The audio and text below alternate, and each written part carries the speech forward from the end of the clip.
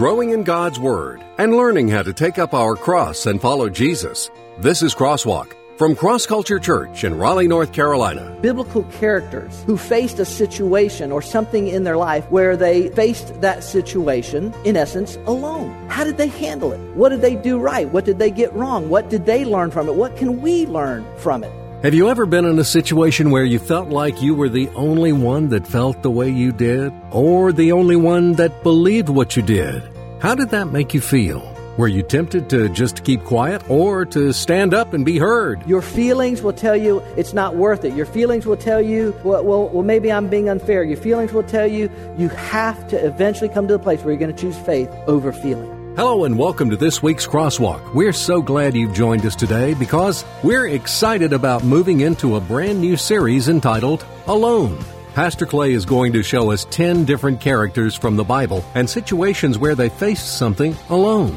Probably all of us at times have known what it feels like to be alone. It's usually not very comfortable. You may feel it. You may feel it in your home, in your family, at school. I'm never alone. Remember, I'm never alone when I walk with God. Today, we're looking at a man named Noah, a man who stood alone against the culture of his day and who God used in a mighty way.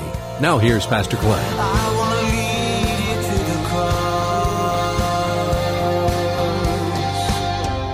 It is a new series today. Now, let me tell you a little bit about where I got the idea for this series. If you're part of Cross Culture on a regular basis, you probably know that I tend to like to work through books of the Bible. I just believe in expositional preaching and just working through. That's what I like to do. It's what I believe has the greatest impact on our lives. And so I love doing that. But I will sometimes do a thematic series. I still hopefully exegete a text and bring you the truth of the text, but sometimes do a thematic series. And so this idea came to me as a result of really one of my favorite television shows that is entitled Alone. Have y'all ever heard of the show? You may have heard of the show Alone? Clearly, it's popular.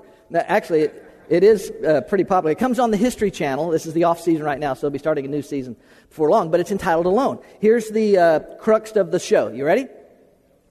10 people, not just 10 anybody. These are supposed to be survival experts because it's actually a very dangerous thing what they do. 10 people are selected to take part in the series each season. And they take these 10 people and they take them to some incredibly remote place where they are dropped off alone. I mean, each individual person is put in some very remote place by themselves. They're given a few items to take with them, a tarp, maybe something to start a fire with, perhaps a knife, or just a few items, very few items that they're given. They are dropped off. They're also given a camera, a couple of cameras to record themselves. There's no camera crew. They're given a sat phone to call in case of an emergency, because there are some dangerous situations on the show. Or if they're just ready to give up, they're just ready to tap out, if you will, they use the sat phone for that. But other than that, they are just dropped off in the middle of nowhere, and they have to survive. They have to figure out how to get water, how to get food, how to not get eaten by a bear, it's just crazy. It's just crazy stuff. And they are totally and completely alone. And that's it. They are there until, and then when they want to give up or they think it's time to give, they have no contact with the other 10 contestants. They have no contact really with the show. They're just there until somebody comes and gets them, because as people get tired or they get worn out or they get eaten by a bear. I shouldn't make light of that because it probably could happen. But as soon as I say that'll probably happen this season. But it's some dangerous things. But they can tap out. They can quit. They can give up. And then they'll come and get them in a boat or airplane or whatever they need. The last person still out there alone wins $500,000. So that's kind of the thing of the show. Now, it's interesting. I do like the survival aspect of it, and seeing how they figure out how to get fish or food, or how to keep from being attacked by a bear, or whatever the case may be. That survival stuff is kind of cool. I do enjoy that, although I'm not a big survivalist guy like myself. But I do like seeing that stuff. I like seeing how they figure things out and make shelters and use, the elements around them. All that's very interesting. But to me, the most fascinating part of the show is seeing the psychological and emotional effects that being alone has on them. It's fascinating to me to begin to see how these people begin to change. By the way, I get no kickback from promoting this show. I'm just telling you, this is what attracts me to the show. And it's fascinating to see how these people, the longer it goes on, 10 days, 30 days, 3 months, how they begin to be affected by being so totally isolated from the whole rest of the world. And that got me to thinking about our own lives and the fact that at times in our lives, I think it would be safe to say that there's probably not a person in this room that at some point in their life has not felt alone. It might be a particular crisis, it might be a health concern, it might be an emotional, it might be a relational thing but you just have these feelings of loneliness. Would I be wrong in saying that maybe perhaps everybody's felt that way at times?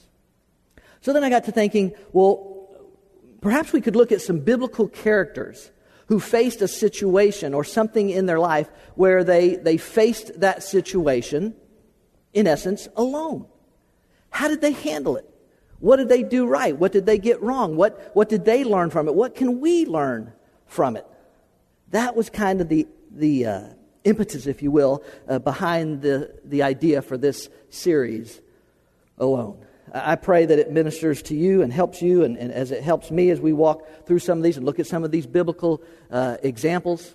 We begin today with looking at a man by the name of Noah, who stood alone against his culture.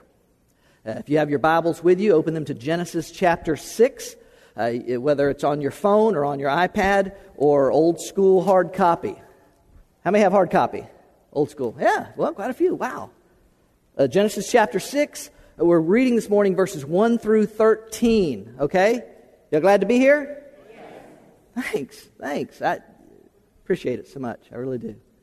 Now listen, maybe you've heard this story. Maybe if you grew up in Sunday school, you've certainly heard the story of Noah and the flood and all that kind of stuff. Maybe it's been a while since you read it. Genesis chapter 6, here we go. Listen to what the Word of God says. Now it came about when men began to multiply on the face of the land, and daughters were born to them, that the sons of God saw that the daughters of men were beautiful, and they took wives for themselves, whomever they chose.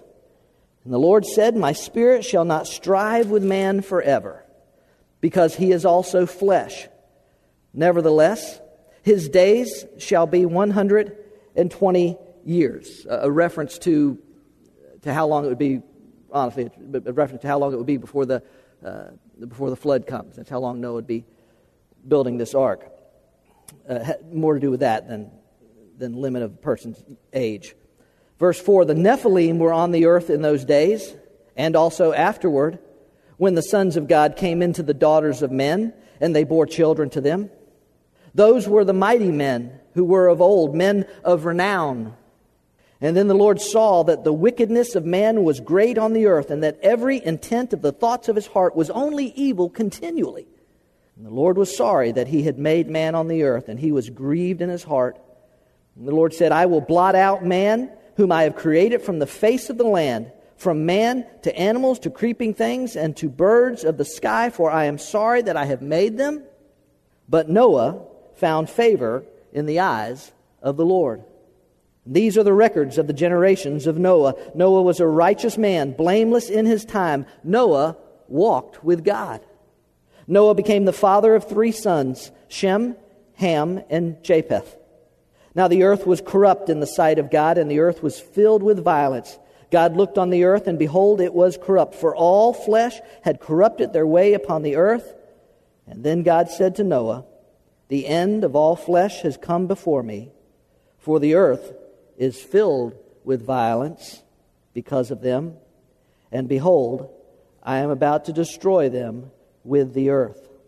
Here we go. Here's kind of 3 ideas that I want to share with you today based on this Genesis 6 text and this idea of being alone against the culture. Here's one we're going to start with today. The culture breaks from God. Verses 1 through 5, I'm not going to immediately reread those because we just read it. But the truth is, the reality is, the culture, the society, the world around us breaks. It breaks away from God. Now let me say that these first few verses, 4 or 5, these first verses here, are verses that have been discussed a lot through the years. Okay? Been a lot of discussion about these verses, some of the ideas shared in here, these sons of God and who they are, and the Nephilim and who they are, and there have been different ideas tossed around. Not that it's not important, but I don't want to get bogged down in that too deeply today because it's not the emphasis of what we're trying to bring out of the text. But I do want to say this because some of you perhaps have heard this before. Perhaps you've heard this interpretation of Genesis chapter 6. But it has been proposed by some that the sons of God mentioned, I think in verse 2, are actually angels. They are fallen angels who obviously rebelled against God, but the old polite country term would be they took a shining to the daughters of men. They liked them. They were sensually, physically drawn to them. They had desire for those women. And so these angels came down, married these women, which is kind of strange, but married these women and then had physical relationships with them and produced giants as offspring. And that is the Nephilim, then mentioned in verse 4, are the giants who were the offspring of this unholy connection between fallen angels and women. Have you ever heard that interpretation of that text before? Yeah, a few of you have, and it has been popular among some people. So I did want to go ahead and mention it before I totally debunk it. I'm not going to totally debunk it because I don't have time to mess with it. I really don't. But let me just say this, okay? That and it's okay if that's your understanding and that's what it's okay. But I'm just going to tell you that interpretation of the text creates way more questions than it answers and creates way more problems than it solves. It really does. And then we could go on about various different things. Honestly, a more straightforward, really a more logical interpretation of the text is simply this. The sons of God mentioned in verse 2 are descendants. They are men of the lineage or the line of Adam and Eve's son, Seth. Seth was a godly man, and he was desiring, and God desired him to raise up a godly line. Remember all this way back at the beginning. God said, I'm going to send my Messiah. He's going to come. And so these were the sons of Seth, referred to as the sons of God. The daughters of men are simply ladies, women who come from the line or the lineage of Adam and Eve's son, Cain. It was not a godly line. It was not their desire to live godly. It was not their desire to follow God. You know the story of Cain, perhaps, and so how all of that went. And so what happened was the men of the line of Seth, right, who are supposed to be godly, who are supposed to be looking for God's direction and desire for their life, that they instead began to select for themselves wives based purely on the physical, based purely on the sensual, based purely on the physical attraction and the physical desire that they had for these women. Instead of seeking who God would have for their life or the spiritual aspect of these women, they instead were selecting wives for themselves. You notice the text said, whomever they wished, is what the text said, based purely on physical attraction. Now, let me say this. Physical attraction is not a bad thing, right? There should be, if you are married or if you plan to marry someday, there should be a physical attraction between you and your spouse. I think my wife is beautiful. I think she's like hot. And I should feel that way. And if you're married, you should feel that way about your spouse. Or if you plan to get married someday, you should feel that way about your spouse. We should see them as attractive. By the way, sidebar, if you are married, if you're in a relationship and you somehow at some point begin to sense or feel that I really don't feel physically attracted to my spouse, The solution is not to leave your spouse to go find somebody that you are attracted to, okay? The solution is to get on your knees before God and talk to Him about where you got off the rails somewhere and take the steps necessary to recognize the beauty of your male or female, the beauty of your spouse and who they are and why you fell in love with them, what it is that attracts them to you. Okay? So physical attraction in itself is not bad. Maybe you could think of it this way. Physical attraction itself is not a bad thing. Physical attraction by itself is a bad thing. Okay? It's not enough. So what began to happen on the earth, what began to happen with men is that their focus began to turn away from the spiritual, away from the godly, and it began to turn purely to the sensual, completely to the physical. It became all about the material. It became all about the here and now. It became all about the sensual. That's what it all became about. And the world became corrupt. By the way, that's always been what it's been about as far as the sin curse is concerned. It's always been the bent of mankind to turn away from God and to go towards the physical, the material, the here and now, the what I can experience or what I can desire, instead of giving a thought to the spiritual component or desire that God would have for our lives. Do you understand? Does that make sense? See what I'm saying? Think about the irony of this for a moment. Think about it. All God has ever wanted is to love us, to have a relationship with us, to minister to us, to provide for us, to bless us in our lives. All God really has ever wanted, as the prophet Malachi puts it in Malachi chapter 3 or 4, I will open the windows of heaven for you. I will pour out a blessing so great you won't have enough room to take it in. Try it. Put me to the test. I know the context of that verse is dealing with tithing and material wealth and giving to God. I understand that. But the application would apply to every area of our life. That God would desire to bless us, to give us joy and hope and peace and contentment. That's all God has ever wanted to do. Remember this, with no ulterior motive, right? God's got nothing to gain from this. He's not less God if he doesn't create us. He's no less God if we don't worship Him. I've said this many times. He's no less God if we don't recognize Him for who He is.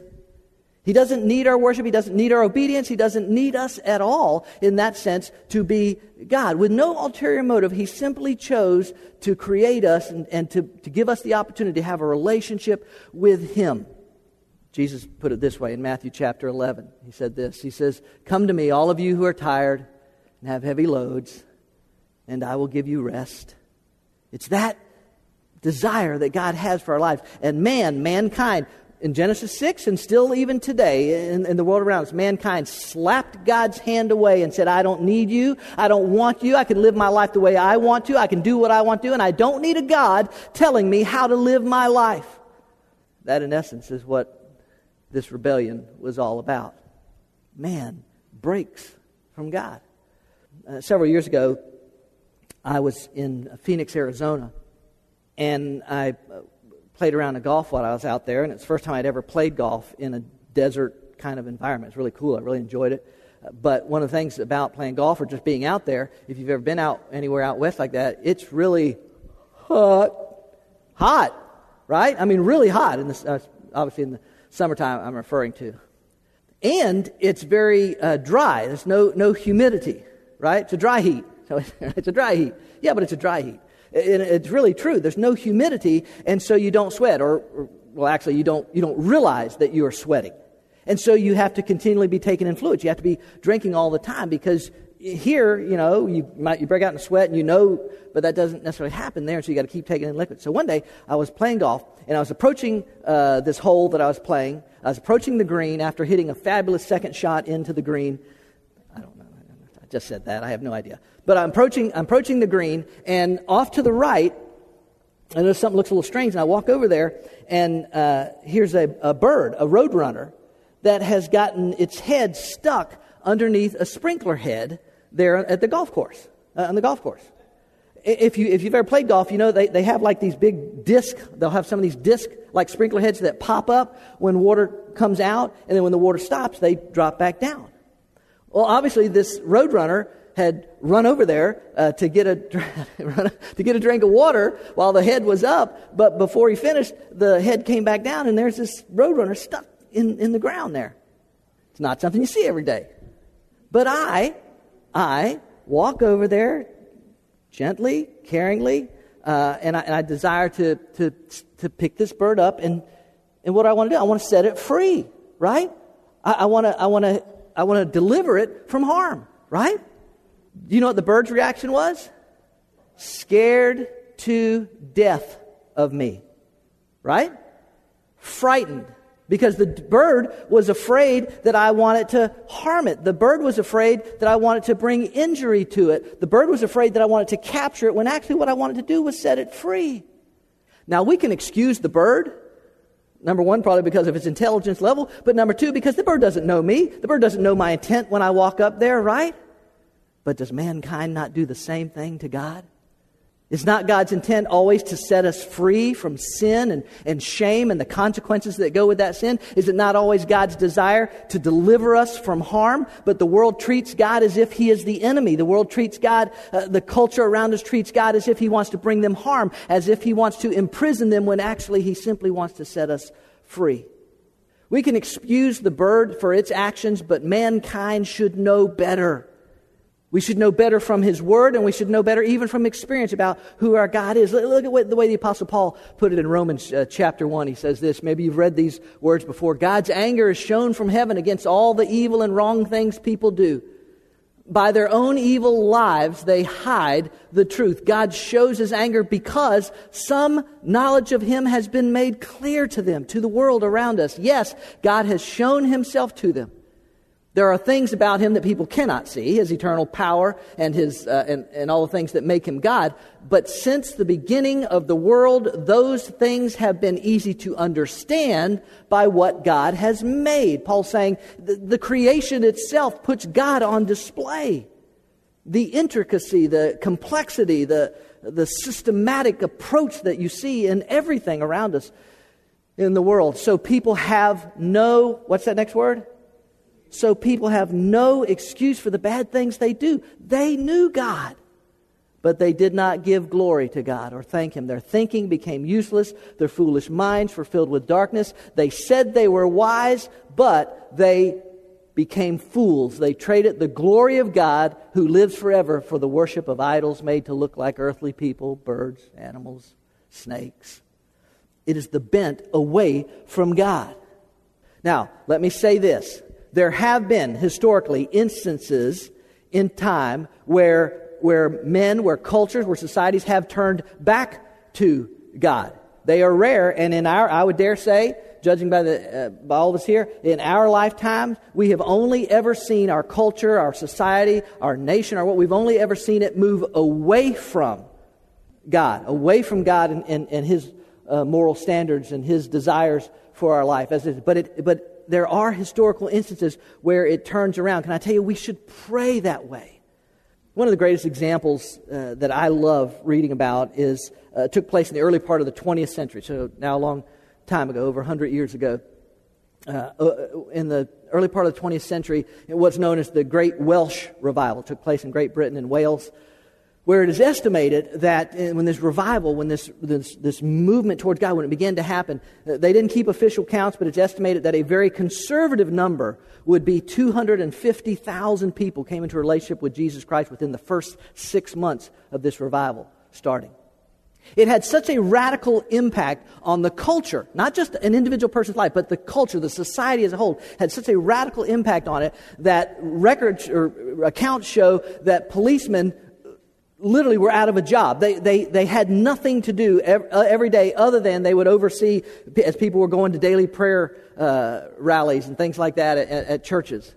There was no crime. Magistrates, judges would come to court to discover that there were no cases to try in their district because no one had broken the law.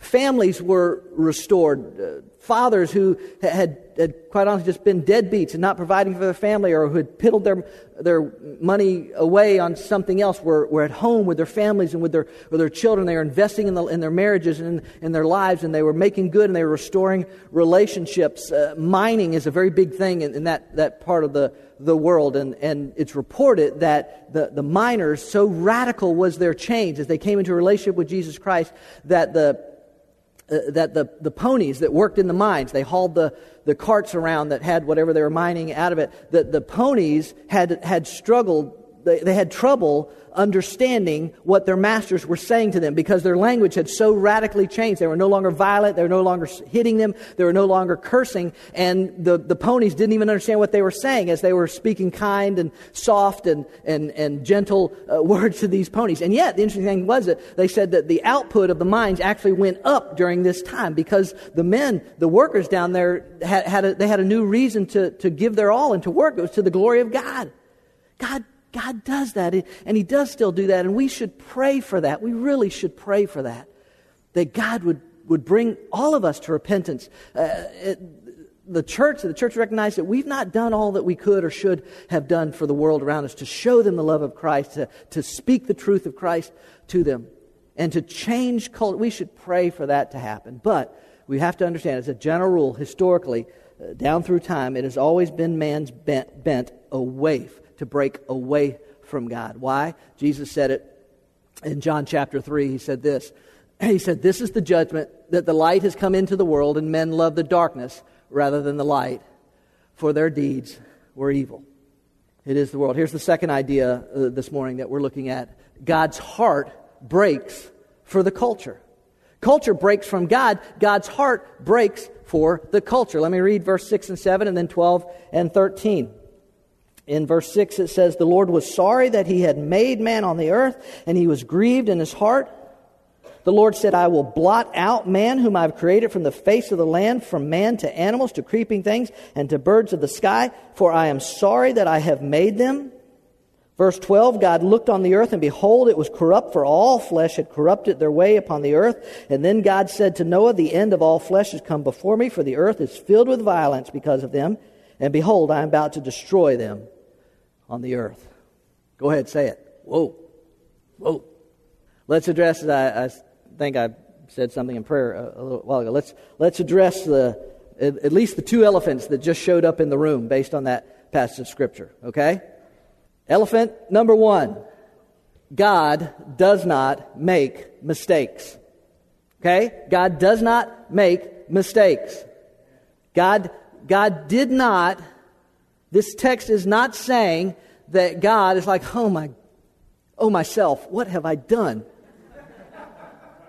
What have I done? How did I end up with this mess? Why did I even do this in the first place? Listen to me. God knows everything.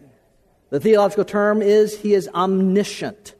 He has all knowledge. He not only has all knowledge of what will occur, He has all knowledge of what could occur. Any possibility of situation that could occur. God has all knowledge. God knows that the world is going to reach this condition here in Genesis 6. God knows it before He ever creates us. Okay?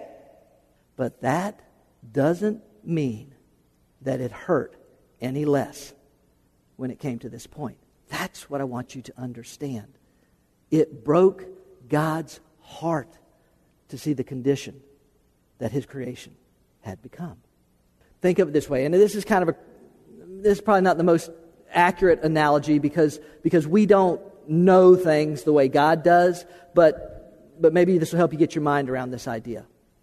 Those of you who have children, have raised children, or been responsible for children, or grandchildren, that sort of thing, or will someday, or in the process of raising your children, whatever the case may be, you know, don't you? You know they're going to make mistakes. You know they're going to mess up. And no matter how many times you tell them and how many different ways you try to say it or explain it or show it, you know that there's a time coming in their lives where they're going to make decisions that are not in their best interest. You know it's going to happen. You know it's going to happen. But can I tell you this on the authority of a parent? It will not hurt any less when that moment comes.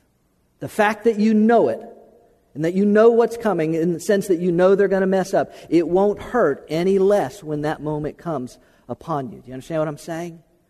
I realize that we walk a kind of a razor-thin edge when we try and have a proper theological understanding of who God is, but at the risk of making God sound too anthropomorphic would be the big term, making God sound too human. It broke God's heart. Now, I know people don't sometimes like to think that way. People don't want to think about God in the sense of having emotions like men do, or somehow being connected to man at that level, or somehow it interrupts with God's sovereignty, or it causes a problem with God's authority if God is somehow tied to man on such a level like that, on such an emotional base level like that. But can I just remind you of this, that God is the one who willingly chose to tie himself to us. Not tie himself to us in the sense that he is dependent on us. As I said a moment ago, he is God. And he is God whether we worship him or serve him or believe in him or anything else. No, but tied to us in the sense that God is the one who chose to love you and me, and allowed us the opportunity to love him. Do you understand? And anytime you enter into a love relationship, and a lot of you can amen this, anytime you enter into a love relationship, you open yourself up to the opportunity of hurt and misunderstanding. Talking about God having feelings like his heart being broken over something, it doesn't make him less God, ladies and gentlemen. It makes him more God.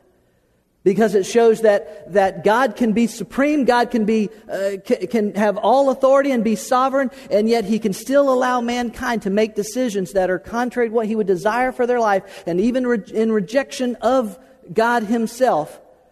And it still doesn't violate God's sovereignty. He's still ahead of everything that goes on. He still knows exactly how it's all going to come down. He's still working in every situation. But that doesn't alleviate the fact that it breaks his heart. It quite simply broke his heart. I think, Tyler, I have some passages of Scripture that deal with this verse. Or am I going on to my second one? That's okay. Let me go on to my second one. The second elephant in the room. God does not make mistakes, okay? He doesn't. He knew what's going on. He knew it, but it grieved his heart to do that. Here's the second elephant in the room based on the text that we just read. God's judgment was an act of mercy. Now, that may sound strange to you, but God's judgment was actually an act of mercy.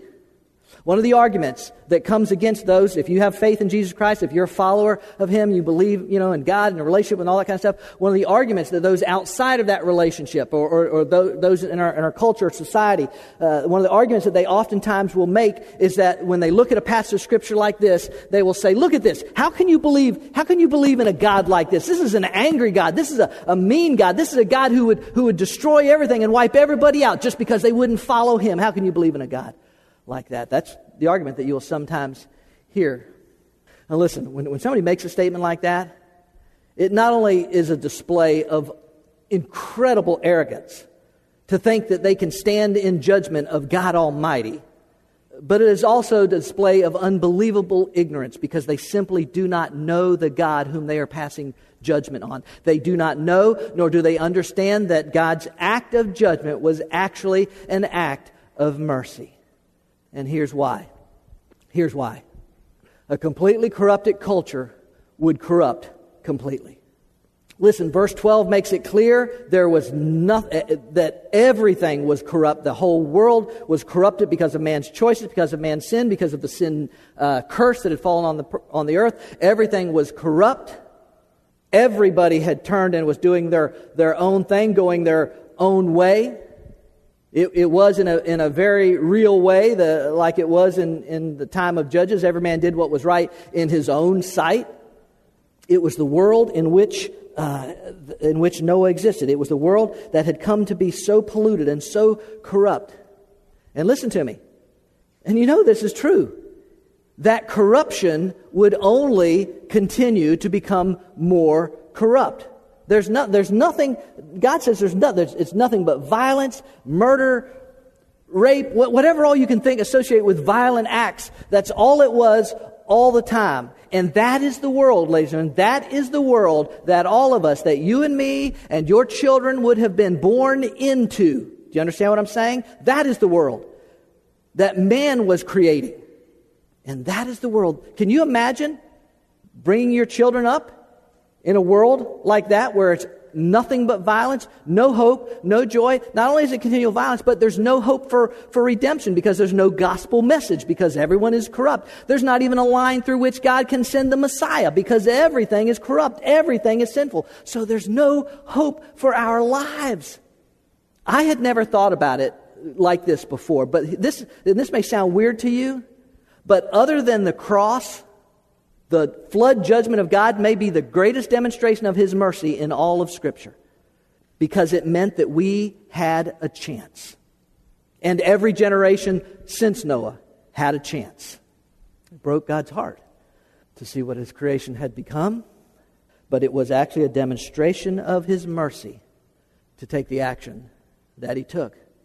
By the way, I could even say mercy on those who were living in that generation, because they would have only simply continued to pile up sins upon themselves that they were accountable for. But certainly for future generations, it was an act of mercy. Okay, let's go on real quick. Let's go to the third idea this morning. I better say this so we can close this out. Let's go to the third idea. God's people have to break with the culture. Culture breaks from God. God's heart breaks for the culture. God's people have to break with the culture. In verse 8 and 9, it says this. Look at what it says. But Noah found favor in the eyes of the Lord. These are the records of the generations of Noah. Noah was a righteous man, blameless in his time. Noah did what? Say it. Noah what? Noah walked with God. This is it. This is Noah's moment of loneliness. It's Noah in the world, a world that is corrupt, that is vile, that is violent, that is anti-God, that is all this. And in the midst of that stood Noah, which, by the way, many conservative scholars believe Noah was the last of his generation. They obviously went on, as the text says, but Noah was one of the Nephilim. He was one of the spiritual giants of his generation. It was the men of renown, I think is the way it puts it in the text. They were men who wanted to get it right, who wanted to stand up for God. Noah was the only one left of his generation. He was the only one willing to stand up and say, no, this is our God, and He loves us, and He wants a relationship with us, but we have to turn from the way we're doing life. We have to trust Him and follow Him. That's what we have to do. We have to break with it. God is still looking. I tell you this, God is still looking for men and women of renown. He's still looking for people, as the Apostle Paul writes in the book of Romans, for I am not ashamed of the gospel, for it is the power of God unto salvation, to all who believe, to the Jew first and also to the Greek, to everyone. We live in a world that is becoming increasingly intolerant of God and a relationship with God. Can I be honest with you? You guys know I don't talk a lot about politics and all that kind of stuff. I think that if people vote based on what God's Word says and what candidates should be and what their position should be and how they should feel about things like life and that sort of thing, if people will do that, I think God will take care of it.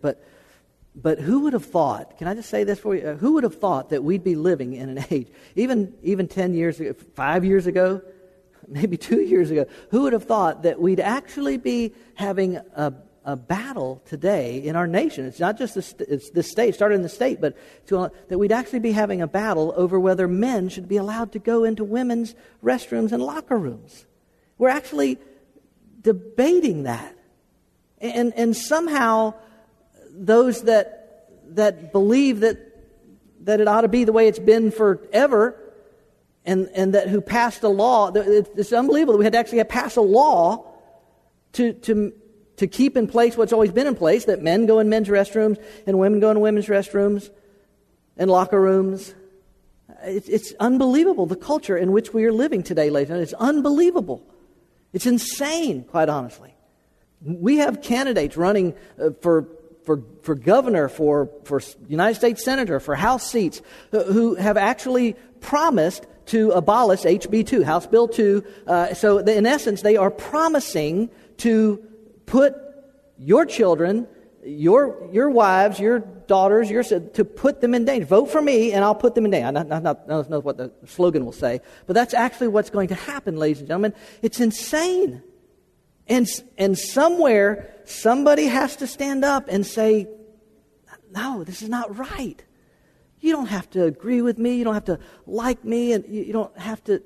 But this somewhere, this is insane. This is not right. We have to stand against the culture, not because we're any better than anybody else, not because we hate them, but because we love them, and because God loves them, and because God desires to reach them and impact their lives and change their eternal destinies. And so somebody has to stand against the culture. Somebody has to break with the culture and say, yeah, well, it might make me unpopular, or it might. I might get made fun of, or it might cost me this or that or whatever. Listen, for you, it might be at school. I said it earlier. For you, it might be in the workplace. For you, it might be in your home. For you, it might be on your team or at your recital. But you might be the only one who's decided that I'm going to stand for God. I'm going to stay with God and break from the culture that is rapidly running away from God. You got to do it. If you know Him, if you have this relationship with Him, you and I have to understand there has to come a time when we say, I'm with God. I'm going with God in my life, in my actions, in the way I conduct myself, the way I treat people at school or at work or whatever the case may be.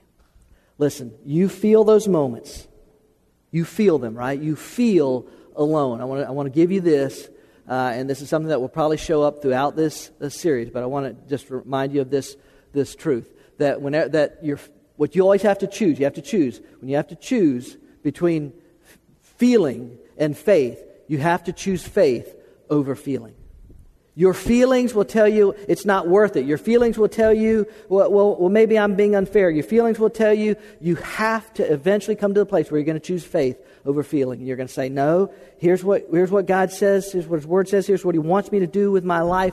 I have to choose faith. It may hurt me, it may cost me, it may do whatever, but I have to choose faith over feeling. And remember this, and here's one little last thing I'm going to give you, then we'll close. If you understand this, I am never alone when I walk with God. You may feel it. You may feel it in your home, in your family. I am at school. I am never alone. Remember, can I get you to say that out loud? I'm never alone when I walk with God. If you say it one more time, I'm never alone when I walk with God. Amen.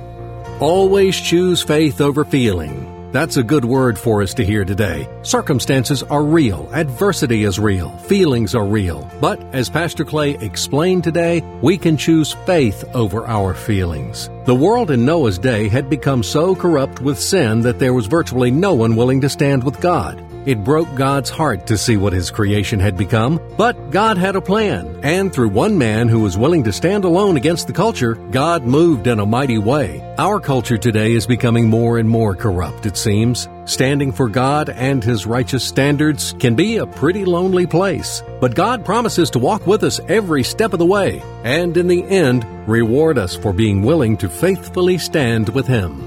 We're glad you joined us for this week's message on Crosswalk. Pastor Clay is the author of the book, I Get It, Discovering How to Really Live in the Promises of God. My prayer is that God would use it to help some people understand a few things about what it really takes to live in the promises of God. God wants you to live a life of peace and purpose and meaning and hope and fulfillment and contentment. He wants you to live a life without fear and without anxiety. Many people at some point in their life feel disconnected with the type of life and faith they read about in the Bible and what their lives look like on a daily basis. What is it that we're missing? What is it that we're not getting? If I'm not really living in the promises of God, why is that? That's what this book explores. I Get It is available online in electronic versions for the Nook and Kindle, as well as paperback from Amazon.com. And ask for it by name at your favorite local bookstore. You can go in bookstores and just say, hey, have you got a book in here entitled I Get It from Clay Stevens? They can order this book out of their catalogs that they get. Get your copy today. Discover the promises of God and the steps you need to take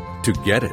And join us here each week online for another Crosswalk message. God has invited us to know Him through His Word, the Bible, a perfect record of God's revelation to man and applicable for every area of our lives. And if you're in the Raleigh area, we invite you to be a part of Cross Culture Worship. We meet at 10:30 every Sunday morning at the Leesville Road High School, a mile and a half south of I-540 Exit 7. We're a church, but instead of religion, we're about relationships, and instead of rituals, we practice realness. Our desire is to be used by God to show people that a life built on the finished work of Christ on the cross is where they will find what they're searching for. Learn more about us, who we are, what we're about, what we do, and what we believe. Visit us online at crossculturelife.org. I'm not the water, I'm not the bread, but I know the place where your soul is fed. So hungry and thirsty, come and be blessed. I want to lead you to the cross. I want to lead you to the cross. I want to lead you to the cross. A new church for people like you. Cross Culture Church, taking the cross to our culture and taking our culture to the cross.